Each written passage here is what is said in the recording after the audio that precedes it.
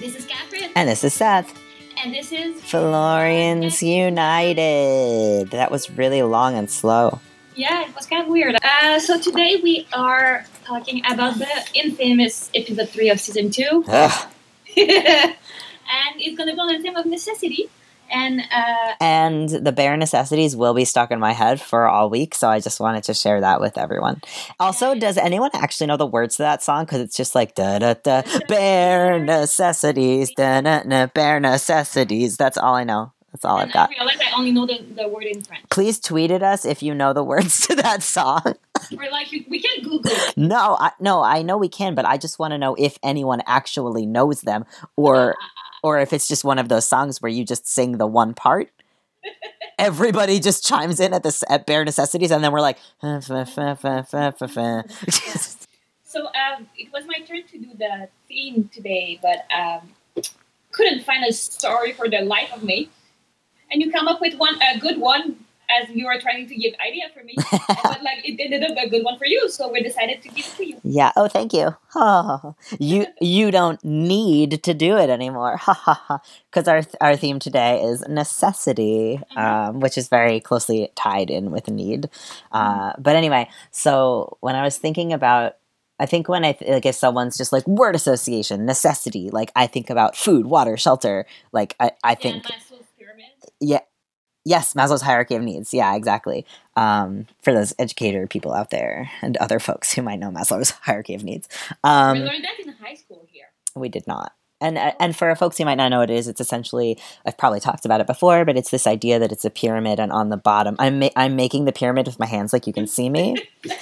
But on the bottom are the things that your basic needs need to be met before, you can sort of achieve higher enlightenment, right? So like you're not going to, the idea for, at least from an educating perspective, right? Your kids aren't going to be paying attention if they're hungry, they have to go to the bathroom, if they haven't slept, right?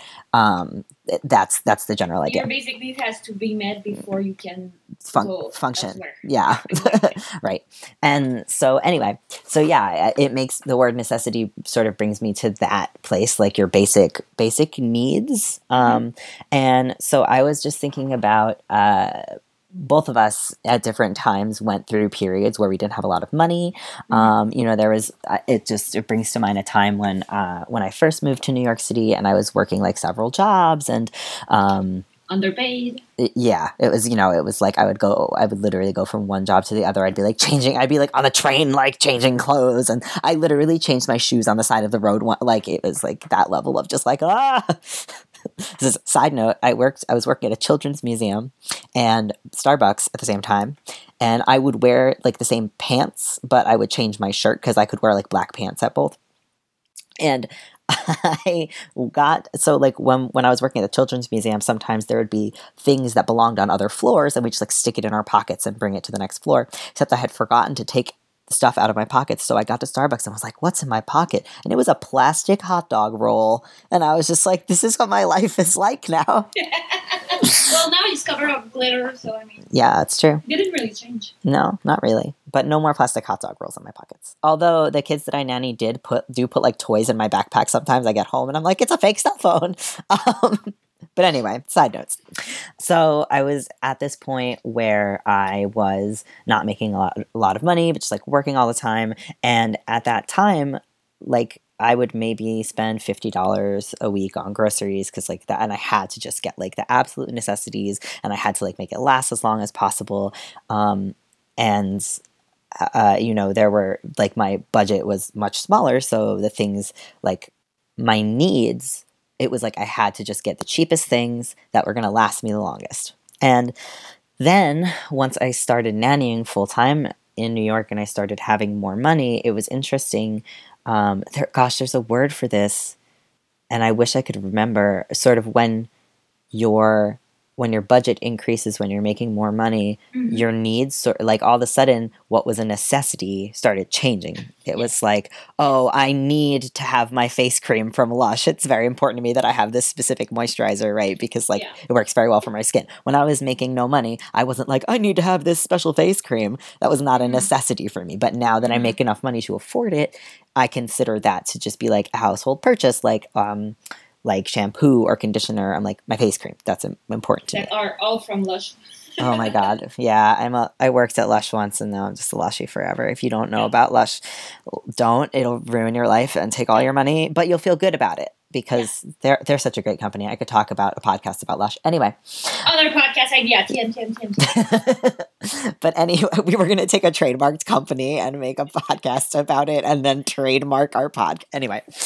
But yeah, so I thought it was interesting that necessities can change, like they're relative depending on the situation. And so that was something that I was thinking about throughout this episode. And also, I mean, I'll get into more of this later, but the difference between and the ties between necessity and need. Yes. And like what the differences were. Yeah. And it's funny because we had this conversation, this brings me to the conversation we had, I think 2 days ago, that you were like, I don't get that why people don't pick up your shift at work, because in New York, like if someone give up their shift, someone will take it. Mm-hmm. And I looked at, and you were like, oh, the Quebec way of like the work ethic I felt was a little different and here. I looked at you and said, yeah, but we don't need 2 jobs to survive here. Yeah, and I was like, oh, that makes sense, right? Like, and yeah. it is, because I realized that I don't know anyone in New York that either have, like, I know everyone I know in the U.S. in fact either have 2 jobs or struggle to survive. Yeah, and like most of us have 2 jobs and are still struggling to survive. Exactly. Well, for here, like it's just, like, I don't say we make a shit ton of money, but I think the way of living is more attuned to what we make. I mean, housing for sure is a big one. Yeah. That it's much more affordable to live, at least at that. I mean, like the everything else is kind of the same. But like the apartment we live here is a 4.5, and it's the same amount that you pay for one. That doesn't mean anything to anyone else. It's a 2-bedroom. Oh. Cultural differences.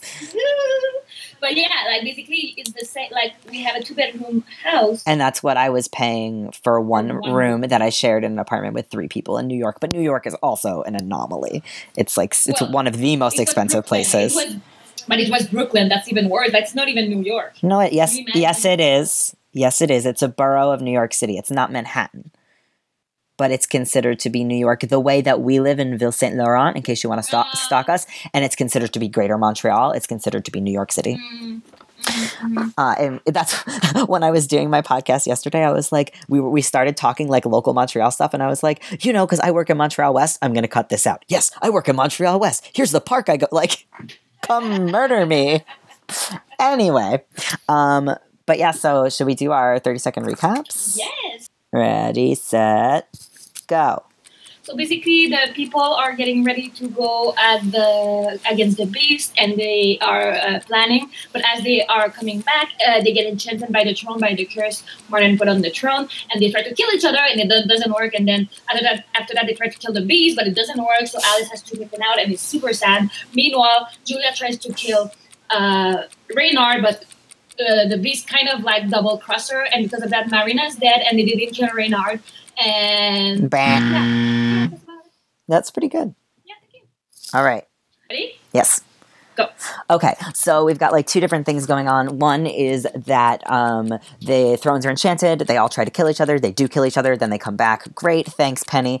And then we have Julia and Marina trying to kill Reynard. That shit goes south. Marina dies. Very sad. Cat is turned inside out. Extra sad. Not my wife, an actual cat. And then they try to kill the beast, and everything gets fucked up because of Julia. And then, Alice niffins out. She kills the beast, but then she's a niffin. You killed a cow. Yeah, that was moo. Can our beeps actually just be animal noises? Woof woof woof. I would like to start the discussion about it. That I've watched this show like thousands of times, and especially this episode because I really like it because it's really it looks a lot like the way Alice dies in the book. Oh yeah, it looks a lot like Alice died in the book, and I always got frustrated about why they had to do the throne and the curse in the same episode that Alice died. Mm-hmm. Because like I was like, we don't have this like moment for us to like live her death and mourn her. But I think that was the like impact effect that they wanted. So I always thought that the curse thing was a filler until we looked at necessity and we saw like how their necessity of like killing the bees shift without like 3 seconds. Like, oh wait, we have something bigger. And it's the curse. Like the curse shift their attention from killing the beast, and that was Martin's goal, was to distract people. And like Quentin goes into distraction a lot, and I'm gonna talk about it later. But how Martin used that curse to distract people to not getting killed, and I never understood it until this analyzing through the lens of necessity. And I don't know. Now I like this part, which I never liked. And that's why I love this podcast. You know what it makes me think about? And I mean, Margot. Wow, my brain just went, Elliot, Julia, Margot. Like, I couldn't think of any names. Okay, Margot brushes on this when she's like, oh, he got like this on shrooms once. But the curse very much reminds me of the one time that I smoked weed and I very much had a bad trip. And I was like, everyone's trying to kill me. Like, that's what it reminded me of. But that like you can be like the most logical person, and when you're in an altered state of mind like that, in this case being the curse, all of the sudden all your priorities and needs shift, and it's like, no, this is the most like, I think it's interesting also not just to talk about Penny's need to fix things, which is a need out of obligation. Right? He's like, he's the only fucking one left. And he's like, now I gotta fix your fucking problem because like, I'm not that much of an asshole, but like, you know, so I think it's interesting to not just talk about his need, but also that their needs are like, I need to kill everyone. But like when I looked at the description of what necessity is, because I knew the French way, but sometimes like I use a word in French that is not the same in English. What? And one of there were like 3 descriptions, and one is the pressure of circumstance. Yes. And I think that's what happened to Penny. Yeah, that's what I was saying when I was calling it like an obligation. I sort of meant like a similar. Like it's really the pressure of the moment that has to, and like that's why suddenly Fen holds the crossbow, and she's like, "What is happening?" I love Fen. A week ago. Also, I'm gay for Fen and a crossbow. Oh, I was like, we all know you're gay for Fen, Catherine. That's fair. Yeah, and the definition that kept coming up for me was something that you need, especially in order to live. And I thought it was interesting that the curse made it like so that they like in order for anything to be like they need to die. Like they kept like I kept finding like I kept there was a lot of have to, which is essentially need. Like Alice was saying, like I have to kill him, meaning Quentin. Like I have to kill Quentin too. We have no choice. We have to kill Elliot. It must be done. There was a lot of must have to. Yeah. Or like when Elliot went to Benedict and was like, I need your help. I need a dagger. There was a lot of like need, have to, must. Yeah. That I thought was kind of interesting, where it was like, it was this visceral, deep, like, no, I have to, like, yeah, it has to be done. Yeah, in the second definition I had for necessity was physical or moral compulsion. And I think that's what you're going like with the need, the like, I have to, like, but it's physical or moral. And that's something I liked about that description. It's not only like something that you feel, but sometimes you have to do it with your body. Well, I feel like that's sort of, I think Penny was also in that place too, where he was like, God damn it, like I'm not a total asshole, like I'm not an asshole enough that I'm gonna let them kill each other. Like I have a moral obligation as like friends or whatever we are to like to help them. Like I'm not, you know what I mean? Usually I'd be like, deal with your own fucking shit, but this is a special circumstance. See, that's funny because Penny is always like, oh, I'm I don't care, but he's always the first to come and help. But he left Julia later on in that situation. I mean, to be fair, care about him. Well, exactly. That's what I'm saying. So his moral compass is not such. He's in the neutral area of alignments. You know what I mean? Like his moral compass is not such. To be fair, she also didn't explain the whole situation. But his moral compass is not such that he was like, well, I can't leave her in a position like this. Yeah. And also, like, he did shot Margot. Oh, he did shoot her. Yes. You shot me, you cock! Best line ever. But like the fact that like he doesn't mind harming her if it means saving them. Yes, absolutely. Because it was a necessity in that moment. It was like, I need to get them all in a room, and whatever it takes to get them all in a room, I'm going to do it. Yeah. And Penny's the person to do that. Like, if Quentin was the one in that position, that shit wouldn't have got done. Nah. They'd all be dead. I have a question. How did Penny know the potassium chloride and the thing? Like, that's such a specific thing to know? That's a great question. I wonder, like, because he and Fen weren't they sort of figuring things out together? Yeah, the fact that Fen knows more about cures than Penny, also I have question about that. But I think, like, I wonder if that was something that they brainstormed and, like, came up with together, or if that was something that it's like, he was like, I have an idea. Yeah, and left. Yeah. And she's like, what? Maybe his idea was, I know someone sciencey. Oh, I think he knew about the potassium chloride. Yeah. Maybe But, maybe he just, like, saw it in an episode of House. Maybe. I feel like that's something you'd see on TV and then be like, I bet that's true. And then you go and, like, do some Googling. He went to go Google. He gets no service in Fillory. I also like that, like, when he killed him off. I'm jumping a bit, but he said, welcome back, loser. Like, as a, like, oh yeah, I have to look tough and still hate Quentin, but Yep. like, I did save his life. But before that, first, can we talk about Alice's little step when she said... Oh, when she's like, I'm gonna go kill him too. You know how she walks? She walks like when you're wearing a dress or a skirt in Animal Crossing, with the little arms like swaying at the sides. Oh my god. That's what it is for the one. An Animal Crossing character. For the one person who gets that reference, you will laugh. Look at that walk. It's the same thing. And I also wanted to say, like, going back to even the recap of the previous episode, I was like thinking, like, there was a lot of like we need the Rhinoman Ultra. Like, it is our last resort. Like, we cannot survive without the Rhinoman Ultra, and we need more god power, right? There's a lot of like, we need these things because they're a necessity. Like, defeating the beast is a matter of survival. And so needing those things becomes a matter of survival in the way that food and water would be in a normal scenario. You know what I mean? It's like, because the scenario is shifted, right? On a regular day, no one needs the Rhinoman Ultra, right? Like, you don't wake up and you're like, I need to go eat, I need to take a shower, I need the Rhinoman Ultra. Like, that's... At this point in the... Yeah. It is, So it's interesting, that idea that circumstances can shift our needs.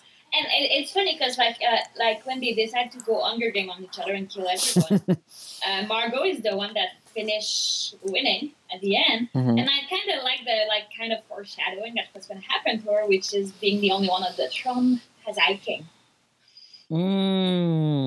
That's really interesting. And I don't know if it was like, because like we know that like she has a lizard and it's her birthright box, and it was like known that she would become the High King. If that was like the first foreshadow, the first hint that Fillory gives that like she has power, or like in Fillory she has the right to the High Throne, but she seems a High Queen. She doesn't say High King. I'm the motherfucking High Queen. Yeah, I mean, that's her right to identify that way. That's true. Yes, titles. Okay. Anyway, so the other thing is, I like that Penny needs Fen's help. Yes. I think that's one of the first times someone needs Fen. We start to like...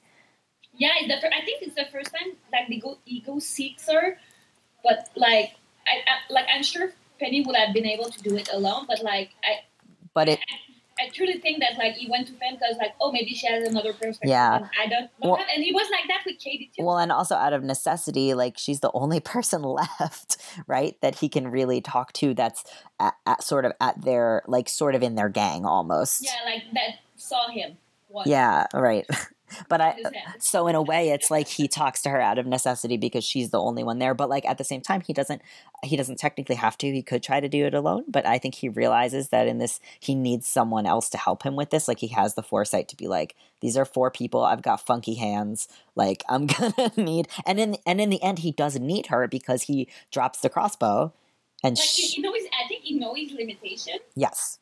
Which is good. Good for you, Penny. Boundaries. Yeah, like no, but it's also like he's a dictator and he knows how to for him to survive and not to like be hurt in the whole thing is to have backup. Yeah. Which usually like on TV we see that as a sign of like weakness that you go ask for someone and blah blah blah. But for him, he used it as a strength. Yeah, it's a sign of strength for sure, especially for Penny, who usually is like the lone wolf. I can do it by myself. He knows in this circumstance, like I don't have time for my own bullshit, like ego trip. Like I need to just get this done. Because the beast, because of the necessity of killing the beast, we need to do this so that we can get to. We need to check this off the to-do list so that we can kill the beast. Kill friends, kill beast.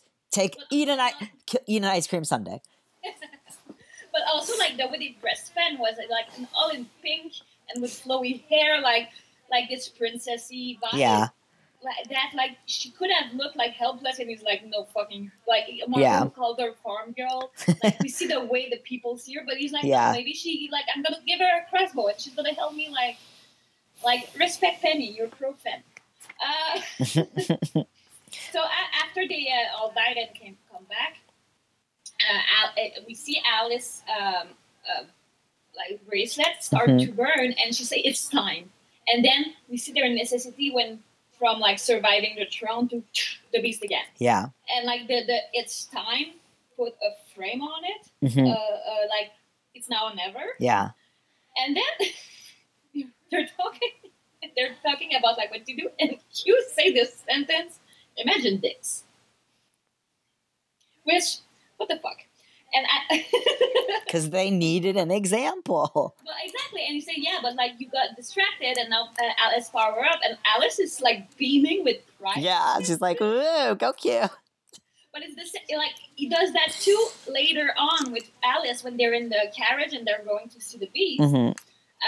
He's like, like food for thought, what you're gonna do after the beast, and she's like, I don't know. He's like, I'm distracting you right now. Yep. And I think that's how Quentin cope with the stress and I think that's how a lot of people with anxiety and depression cope.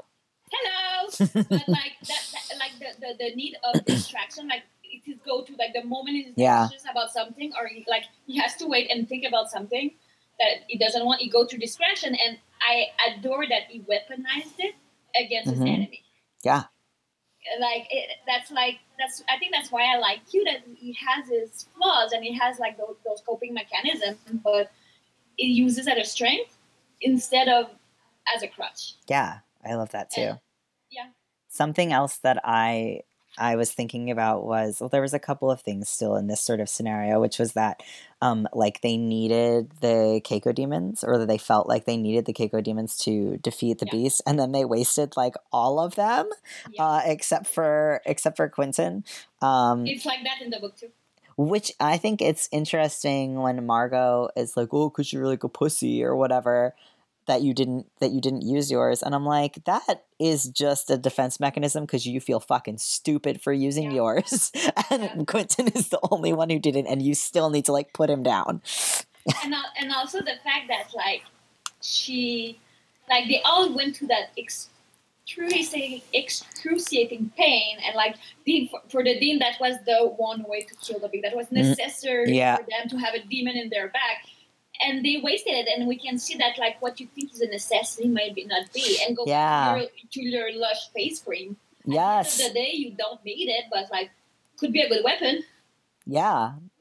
Excuse me, it is a weapon against wrinkles and dry skin. But what I'm saying is like they didn't need the Caco demon, but in the end, that's what saved them from Alice.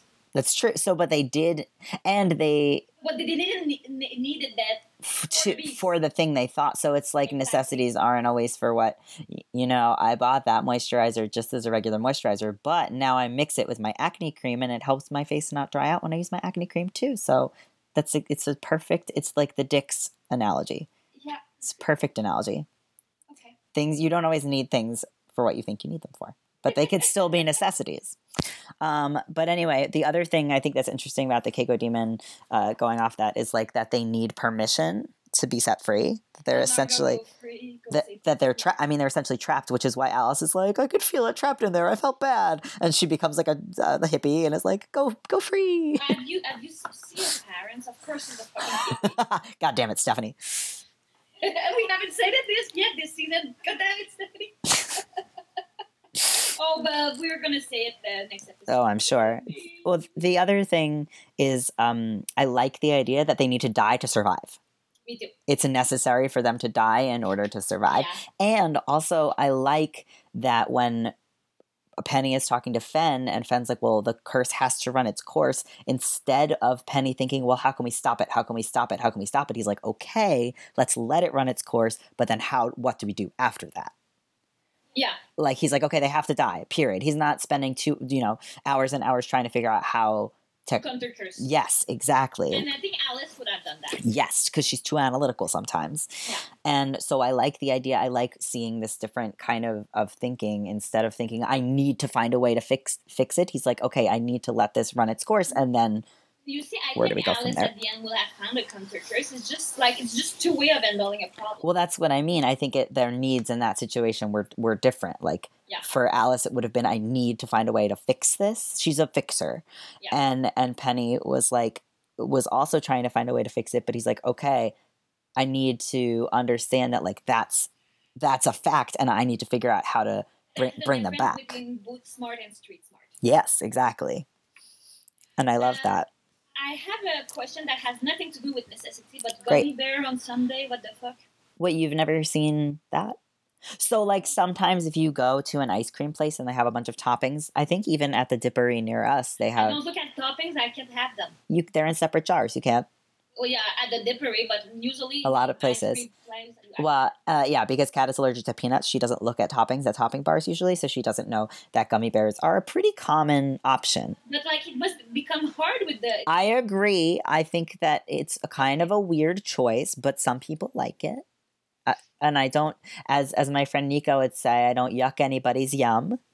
I like that. Yeah, And it's a good one. The whole moment in the carriage, I always saw it as the author wanting to, the writer needing this closing moment. Yeah.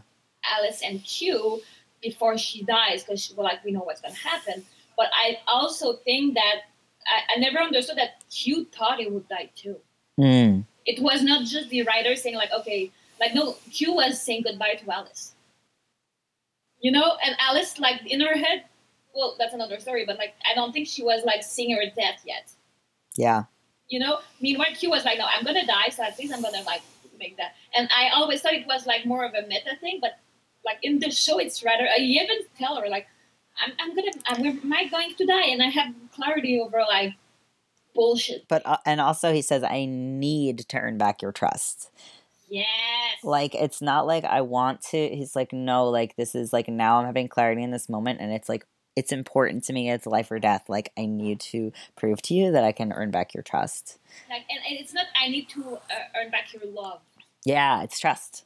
It's trust. I think you miss having the friendship, having Alice as a friend. Well, I think anybody who's lost someone's trust can understand that, that feeling. As someone that you really care about, and you messed up and you lost their trust. I can remember a moment, and to be fair, this is a very nuanced situation, but I remember a moment as a kid where my mom said that I lied about something, and she's like, well, you need to earn back my trust now. And I was like, whoa, that's really heavy, you know? Yeah, that is true.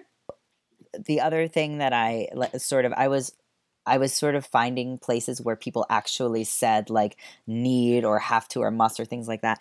And another situation in which this happens is when Fen and Penny are in, I was about to say the courtroom, the throne room. This is da-na-na-na-na. This is now SVU or something. When in French we say la cour. Oh, excusez-moi, la cour. That's heart. No, so that's cœur. Yeah, it's because it's got that weird OE that are attached at the hip. Anyway, French is a weird language. So they're in, Penny and Fen are in the throne room, and his, he needs the chains, and his hands are going a little funky, and he can't pick up the thing. And Fen says, "Can you do this?" And Penny says, "What choice do we have?" We're backed into a corner. It's a necessity. That's it. We need to, and maybe there are other, maybe there are other ways. Maybe there is a counter curse. We don't know. But in this moment, Penny's this is the only thing I can think of. This is what we've got to do. We've got street smart. Yeah, street smarts. Street smart. with JJ Bittenbinder. Okay. Hey everyone, just before we talk about the big battle, I just want to take a few seconds of your time to thank all our patrons, people like Elliot that give a bit of their money. Oh, their construction. Lovely. So people like Elliot that give a bit of their money and help us continue the show. If you want to help us continue to improve the show, go on patreon.com/Philorians United. That's a Philorians with an S. You will have access to bonus audio. Like last week, we had this hour-long talk with the girl from Physical Kid Weekly. It was really it's a good episode. Honestly, one of my favorite I've recorded yet. Also, I just want to tell you, I am aware that the audio in this episode is wacky. My microphone decided not to work. Hooray! And then I discovered my bunny ate it. So now I have a new headphone, and everything will be hopefully better recorded since then. So I will let you go and see you at the ending. Don't forget to stay till the end because we have a blooper. Bye.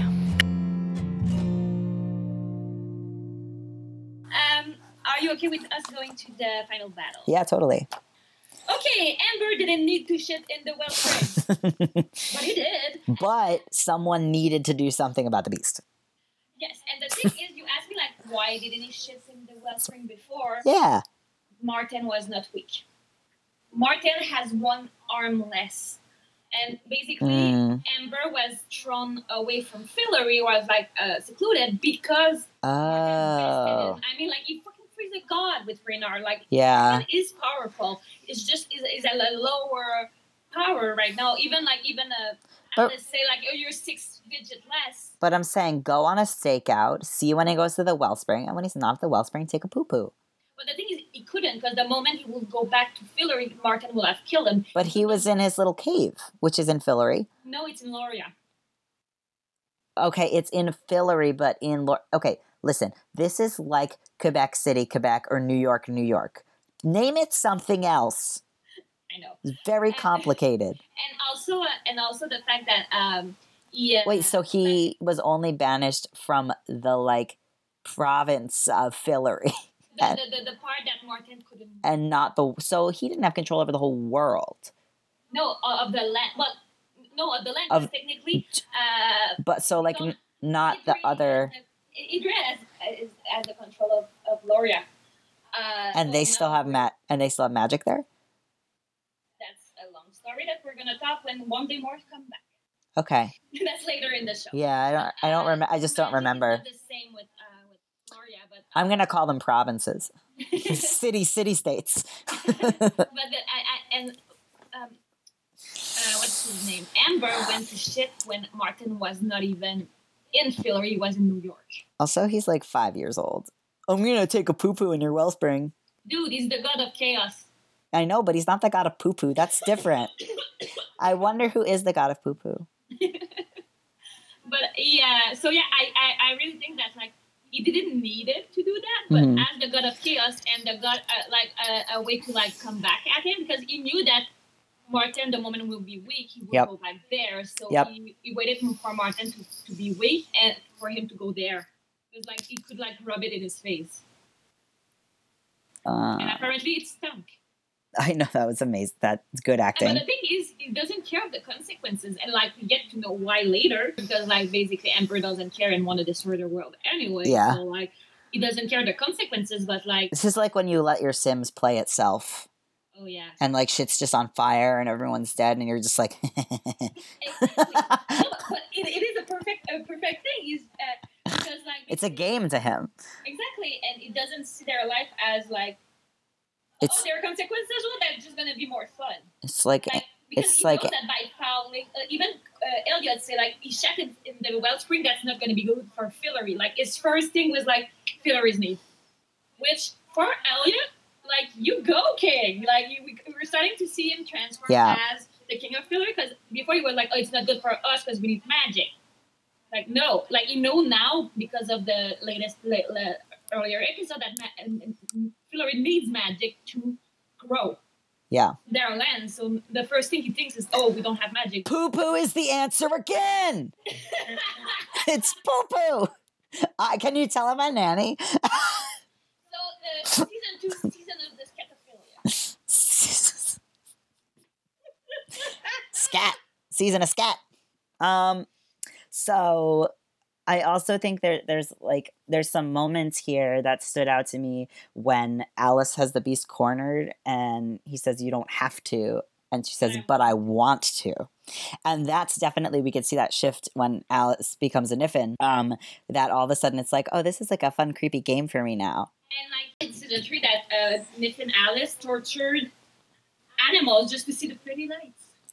Yeah. And like she became sadistic as a Niffin. Yes. And I think that was the first time we saw it. I would not want to go to a play party with Alice. Oh, me neither. No, Niffin Alice. I don't think Niffins understand consent. Yeah, but she's very hot. Oh, go ahead. Well, that was weird. So the other thing is there's two things in this moment where Alice Niffins out and then the beast is gone. And Quentin is like dragging himself towards her, like the need to be near her in that moment and like make sure she's okay and like reconcile this situation that he's literally like dragging himself with his one good arm and Elliot says to him, "You have to stop." Yeah, has to hold him back, and he's like, "You have to stop." Yeah, it's like not a question. Yeah, it's the same. It's the same thing that. It's the same thing that happened to Elliot. That like Quentin had to kill his lover, which is the second time we see that in the show. Also, I have a theory about Alice that I'd like to explore with you, which is Alice was ready to die before she came in. Came in where? Came into this fight in particular? Because the recap shows us Charlie. And with Charlie, she was ready to die, and basically Hugh stopped her. Yep. And we know that she is ready to sacrifice for people she loves. And she does love Elliot and Margot and Quentin. And I think part of herself knew that if she had to, she would nip it out. Yeah. Because I did it on purpose. Yeah. So that means that like she had this plan in her head, I think, from the beginning. Well, I think that she's a planner. Like I'm that kind of person too that I'd be like, okay, if this doesn't work out, what's my plan B, plan C, plan D? And I think she knew enough of Quentin that telling him would have stopped her. Oh yeah. So like, well, it's very similar to what happens later that we'll talk about with Julia and the Beast is like, well, if I would have told you, would you have said yes? No. So like, exactly. Yep.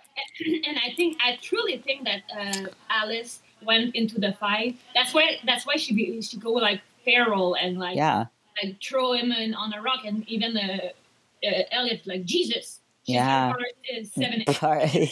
so good. Like, they're surprised by like she's berserking, like she's going berserk. Yeah. What was I gonna say? Oh, I mean, if you really think about it, like she committed suicide. Oh yeah. I never thought about it that way until I watched this episode. Yeah. I truly believe that Alice. Well, she sacrificed herself for her friends. Yeah. I think the conversation in the carriage. Yeah, that was like her closure. And I think thinking about it like that is also so horrible when you think about Quentin and his, suicide attempts and things like that. And then watching the person that he loves kill themselves is like extra horrible. Yep. Trigger warning for this episode. Yeah, taking a note. Okay. And also that the fact that this time Quentin couldn't stop her. Like the plot for it to happen, the plot needed for Quentin to be physically unable to do that, and what they did was harm. But like because we know that if Quentin was like in any shape, he would have stopped Alice. Yeah. So, like the plot for Alice to be able to sacrifice herself, basically Quentin sacrificed himself. Yeah. Too, and it's like it's heartbreaking. Schmoopy. Do you have anything else for this, or are you okay to shift to Julia and the Reynard plot? Okay. So Julia needs Martin, or feels like she needs Martin in order to freeze a god, right? Yeah. And so where we sort of start is Marina has agreed to help, and they're trying the summoning, and and Marina's like, "Oh, lady of the," and Julia's like, "You need to believe it." Yeah. Right? Like, you need to have the heart in it in order for it to work. Well, I mean, and even Renard could call it bullshit. Because he say, like, too bad you lied about the summoning. What? Yeah, he's like, oh, too bad you lied about the summoning. Because she didn't even listen, but I did. Oh, I don't think he said that. Oh, that's how I read that. No, I think he was saying, like, I just heard him saying things like that she, it was that she was all alone and her life was so sad that, like, she... Hold on. Yeah, check the script. Yeah. Blah, blah, blah. Those are exact quotes. TM.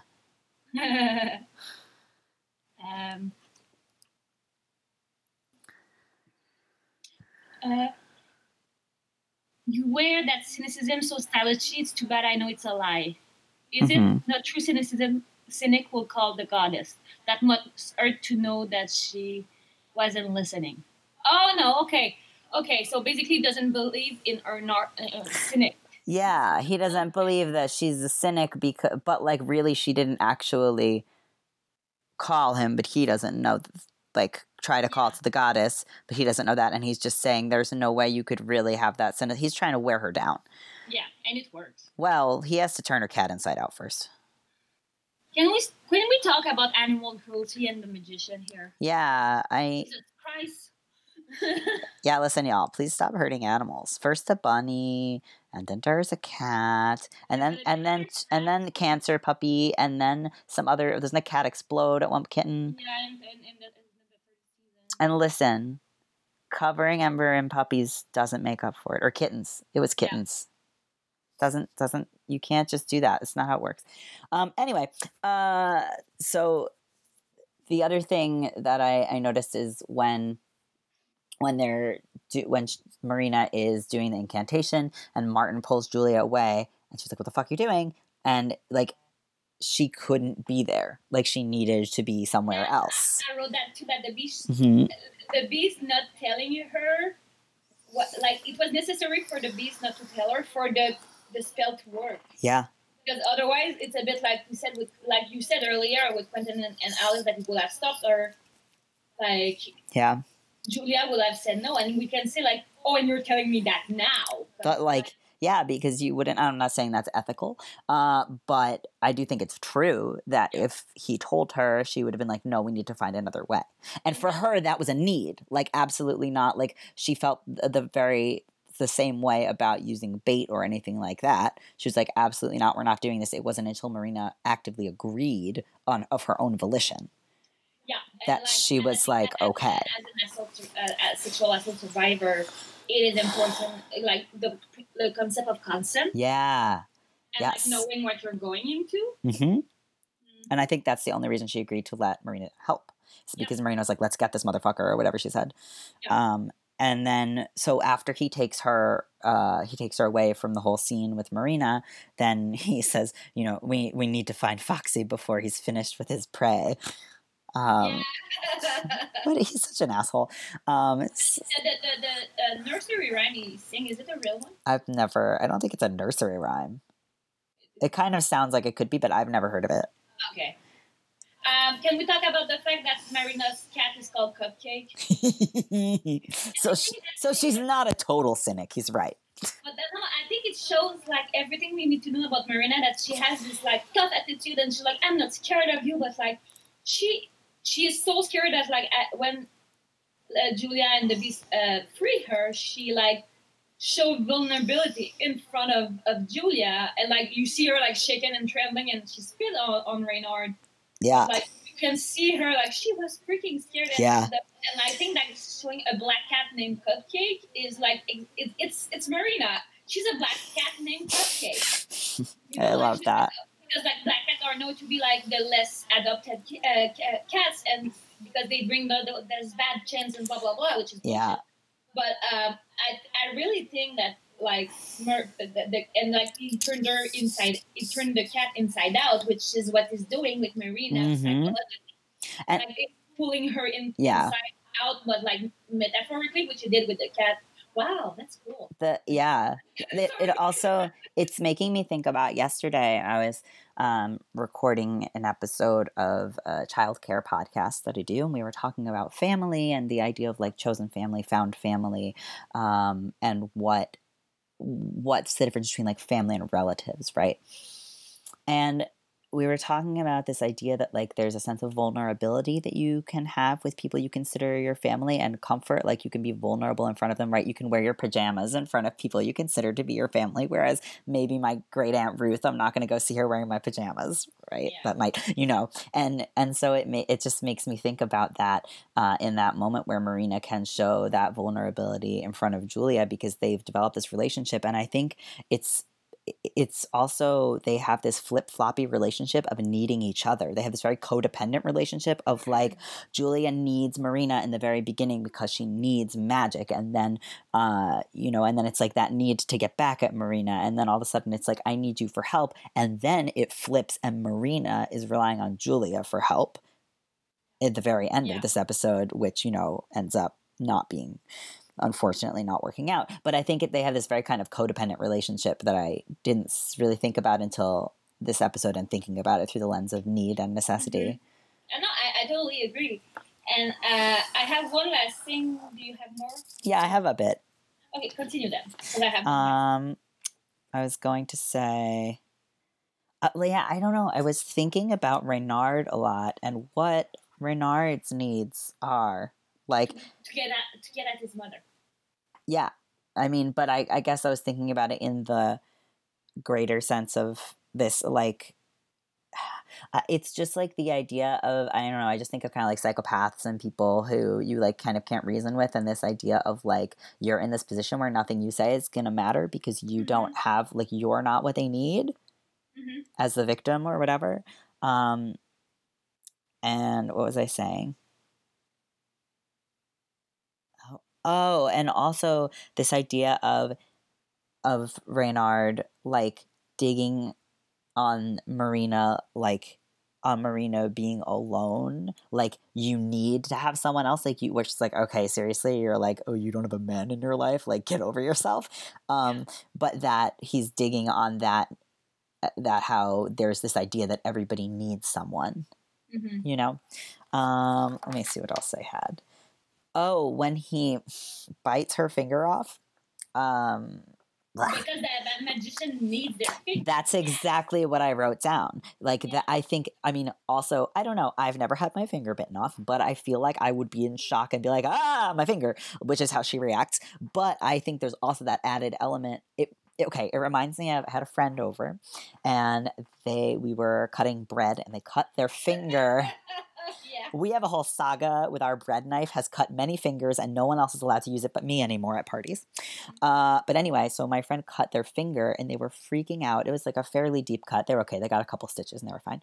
But it was a fairly deep cut, and they were freaking out because it was their cello playing finger, and they just started playing cello again, and they were like, "Oh my god, like I'm not gonna be able to play cello." And I need that finger. I need that finger. Yeah. He kept saying that. Yes, and it wasn't just like, oh no, my finger, but there was an added element, like I need that finger for something. And so I think about that also in that situation with Marina, where she's like, fuck, someone just bit my fucking finger off, but also like, I need that for magic. Magic is, even in that level of like, you're in immediate danger where you feel like you're like, she's gonna die, right? She, in that moment, probably feels like she's going to die, which ends up being true, right? But even in that moment, like, all of a sudden it's like, oh no, but I need that for magic. Yeah. In case I do make it out of this. We know that like Reynard taunts her about like being alone and not having Yeah. a brother cat. But in season 4, Marina talks about having a girlfriend. So I think is this the other Marina? Yeah. She called her my future wife. Oh. Yeah. So I do think that Marina did something to that girl in this timeline that made her broke up with her. And that's why like the "you're alone" stung to Marina. Yeah. Because you could tell that's when it starts to. Yeah, like get to her and like, oh, you want like because she's like, oh, you want me to feel lonely because like maybe like Yeah. that was like the first like ouch. And she also has this need to stay in control. Like she's always in control of situations, and she has this need to like keep her cool and be like, oh, you think I'm afraid of you? Like even in that situation where she's tied up and vulnerable, she like has this need to be in Yeah. control and not to let him get to her. Yeah.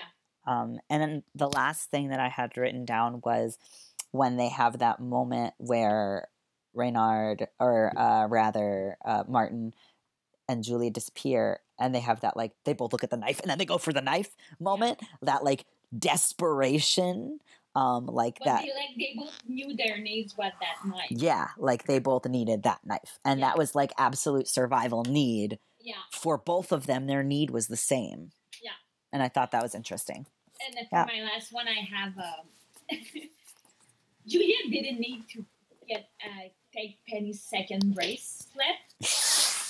And I think she did that out of spite. Yeah. Oh, yeah. But I like her and Alice. If they weren't such enemies, they would be best friends. Like I could imagine them being the bitches of a school. I truly think that they will have a love-hate sex relationship. Because they're the pettiest bitches. Like that's the level of Alice just sitting on the end of that bed waiting for Quentin to wake up to be like, I see you. Yeah. Just like doing this out of spite. Yeah, and like she's dramatic, but also she's friends with Quentin, so she's used to that. Yep. You know, of like those like her action shows something. Mm-hmm. A lot of times that her words don't say, and I think that was the fuck you she needed for Yep. like screaming up. Oh my gosh! So, do you want to shift to doing Lectio? Okay, so we're gonna shift now to doing our Lectio Divina, and which is a spiritual practice. Originally, I want to say it was done by Franciscan monks. I always say this, and then I'm like, I need to look this up. Look it up now. Monastic practice, first established in the 6th century by Benedict of Nursia. Oh, Benedictine.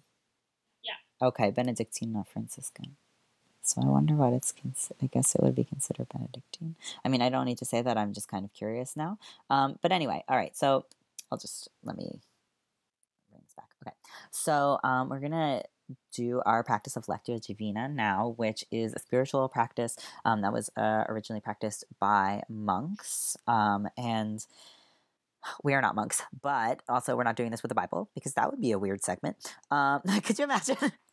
And now we're gonna just take a look at the Bible for fun. But let's talk of Jesus. But anyway, so what we're going to do is we're gonna take a sentence or phrase from the script of the Magicians, and we're gonna do Lectio Divina, which has a couple of steps. So first, we're gonna look at what's literally happening, like what is happening in the text or in the show. Then we're going to, for the second step, think about like what stories or things it remind us of, just in general. Like any story, maybe a myth or whatever.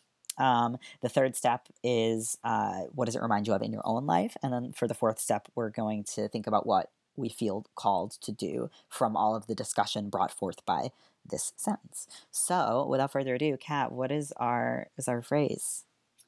Alice is going full Harry Potter part 7, 8 over there. Get out. I'm going to reread it. Alice is going full Harry Potter part 7-8 over there.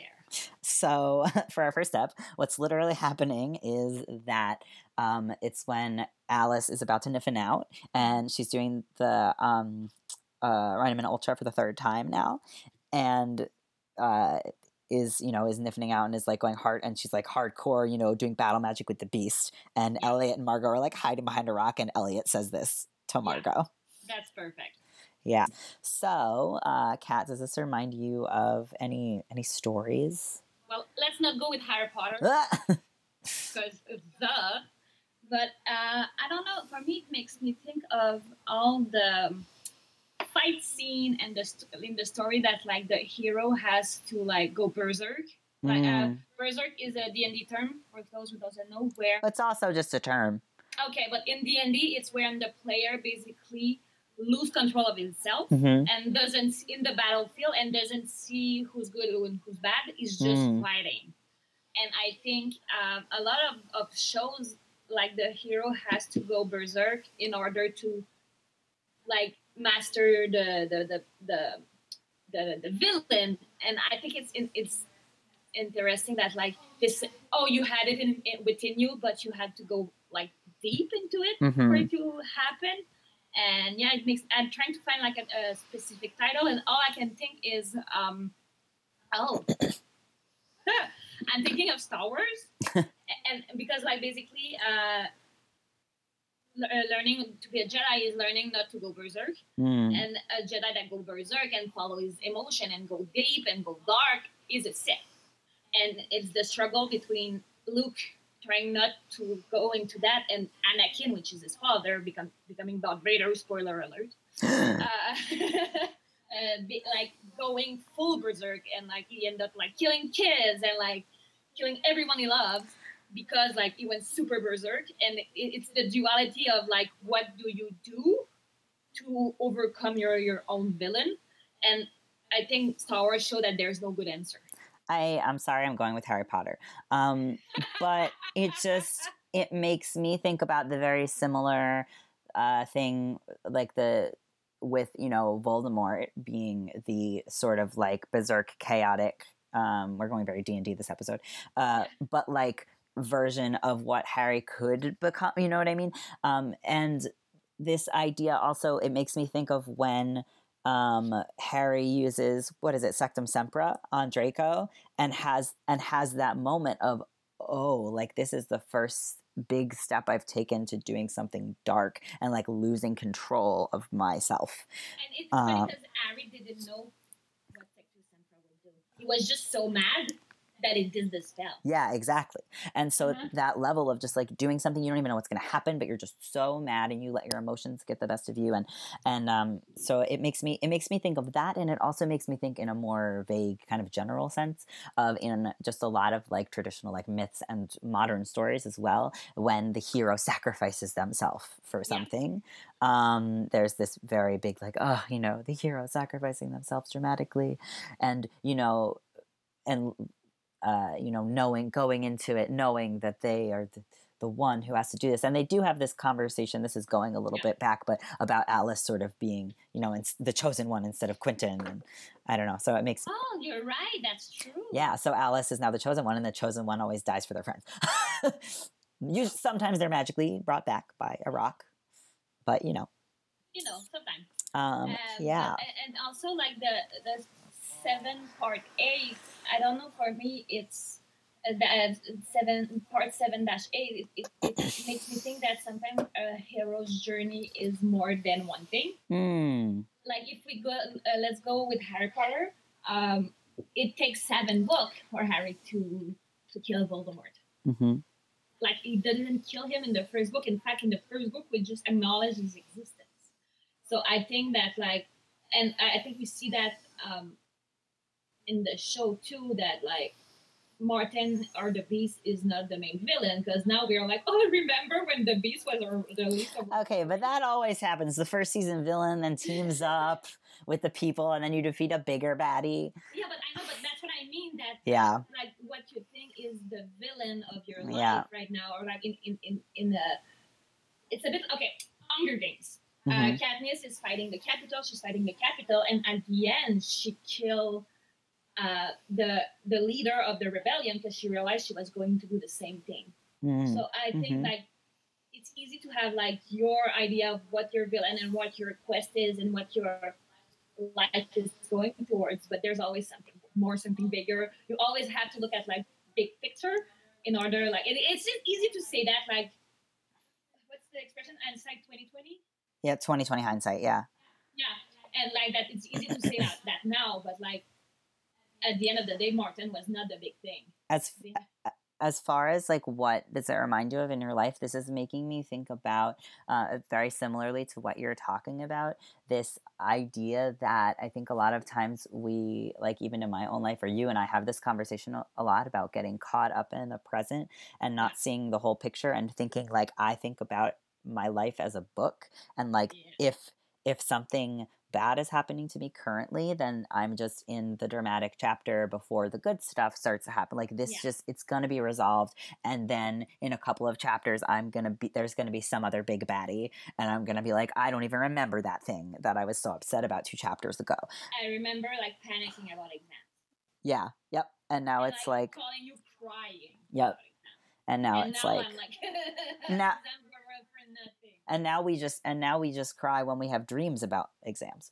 Dude, I still dream that I haven't passed a class in high school and I have to do my high school all over again. My mom just turned 60 and she still has dreams about school, like nightmares about school. My dad still wakes up thinking he has given his master. Oh my God. School, our theme is school is traumatic. That's what the whole theme of the break bills is. School is trauma, literal trauma. These children need a therapist. So is there something that it reminds you of in your life? I would say that I am the kind of person that goes black and white. Mm-hmm. That the thing in front of me is unsurmountable. That is like, I can never do it, or like it's impossible to do, or like I think sometimes it puts me into this black or white mentality that you call me on a lot about and I hate when you say that like, oh yeah, but what you're freaking out about in a year won't be important, and it's true, but at the time that's not right here, and that's another story. But the fact that like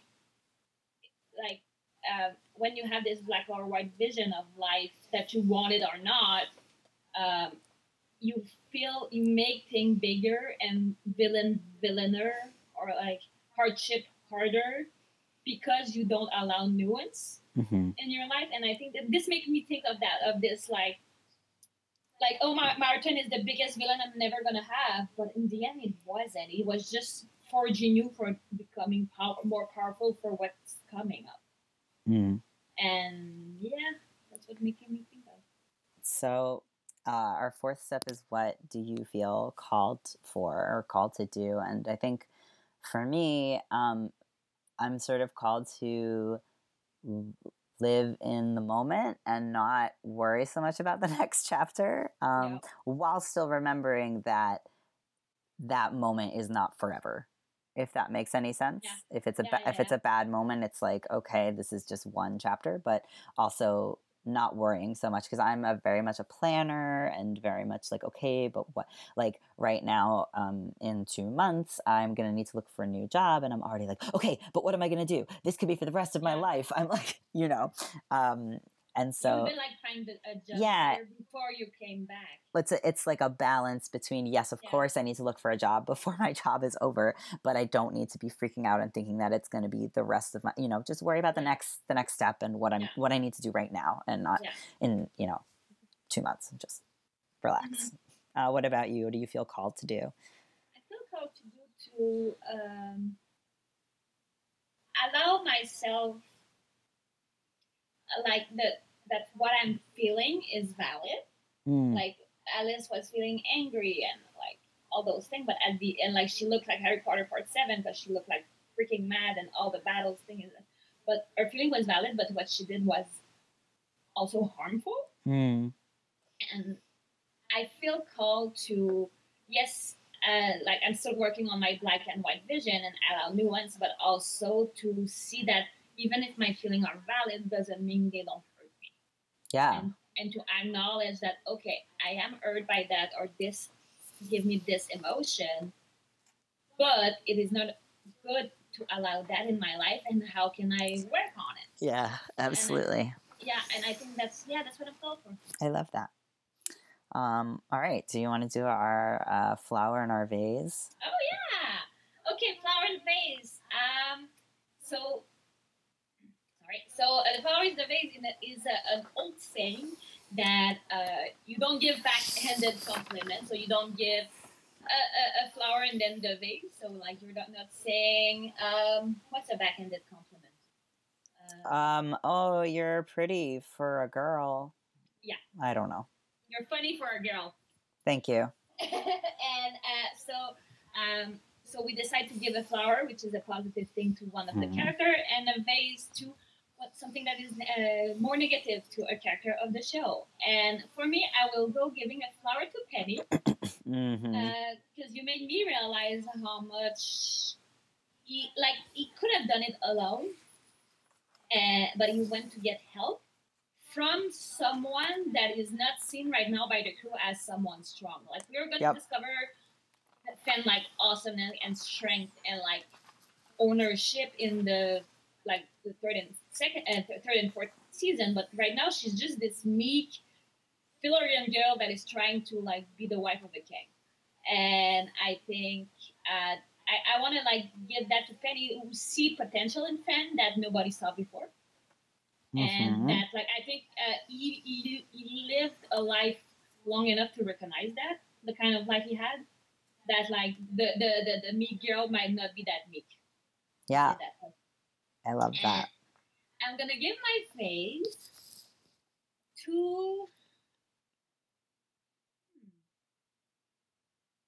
so many people deserve it. So many people, but I don't want to give it to Julia, but I'm gonna have to. Because like there's a lot of things about Julia and like I get it, but because of her, Alice died. Yeah. Because she ruined the shield charm, Martin could get out, and because he could get out, she couldn't make the spell, and she had to defend herself out. And this whole scenario just makes me think about this song in Into the Woods, where they're like, "But it's your fault." But it's your fault, you know, because it's like the chicken or the egg. Because it's like, well, technically, Quentin is the one who dropped the spell. Like they could have just, but Julia is the one who made that choice. But Reynard maybe shouldn't have just like raped people in the first place. I'm having a hard time to do that. But I'm gonna give her the flower, the vase, for being such in her head that she didn't understand Quentin's warning. Yeah, or didn't listen to it. Listen to it, and like when she saw Penny, she didn't remember Quentin's warning. She just saw what she needed, and that ended up injuring a lot of people, and ended up breaking her best friend's heart. So I'm going to give my flower to Marina for being there for someone in like a really real way, and also like risking your life for someone, and also holding it together for that long. Because honestly, like this is an anxiety thing, but I think a lot about like if I was ever in that kind of scenario, what I would say or what I would do. And I do not think that I would hold it together and be like, oh, what you think I'm like, you know what I mean? Like, no, I don't think that I would be things. I would be weeping, which I don't think there's any good about. Maybe just don't put people in those situations, and then we won't have to think about what to do in them. But like, I don't think there's a right or wrong reaction. But it's a horrible, horrible situation to be in. But I just am really like props to you for being in this fucking terrible situation and still being able to like not let him win in a way, you know? Yeah. And I'm gonna give my vase to Reynard for fucking killing and raping people and turning cats inside out. Like, come on, man. Get your act together. We get it. You want attention from your mom. This is not the way to do it. And she's doing the right thing in one way by not rewarding your actions, but you need to just come on now. Because on the one hand, right, like, he shouldn't get her attention for doing these things because that's positive reinforcement for a bad action. But I'm on the other end. But also, don't let your don't do nothing. But like, come on, she needs to get her shit together too. Your kid is your responsibility, so she gets one too. I split my vase in half. They both get one. I have a chisel. I split it in half and I chuck it both directions. Great.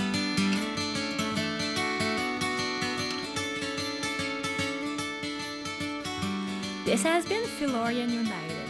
Once again, we want to thank Harry Potter and the Sacred Text as well as Spirit Podcast for inspiring the show. We want to give an extra thanks to Vanessa Zoltan to help us knowing what Lectio Divina is all about, and we hope to make her proud. Once again, we want to thank all the patrons that help us make the show, and we also want to tell you that if you have any question, comments, or even insight from the Lectio Divina that we just did, just go on Tumblr at filloriansunited.tumblr.com, on Twitter at Philorians or on our email at philoriansunited@gmail.com. And until then, guys, keep it sharp. Keep it sharp. Hi, this is Seth talking when Cat's getting water. I don't know why. I'm just saying words because I think it's fun. Ooh, I'm a ghost. I'm not really a ghost. What did you say? You'll find out when you edit.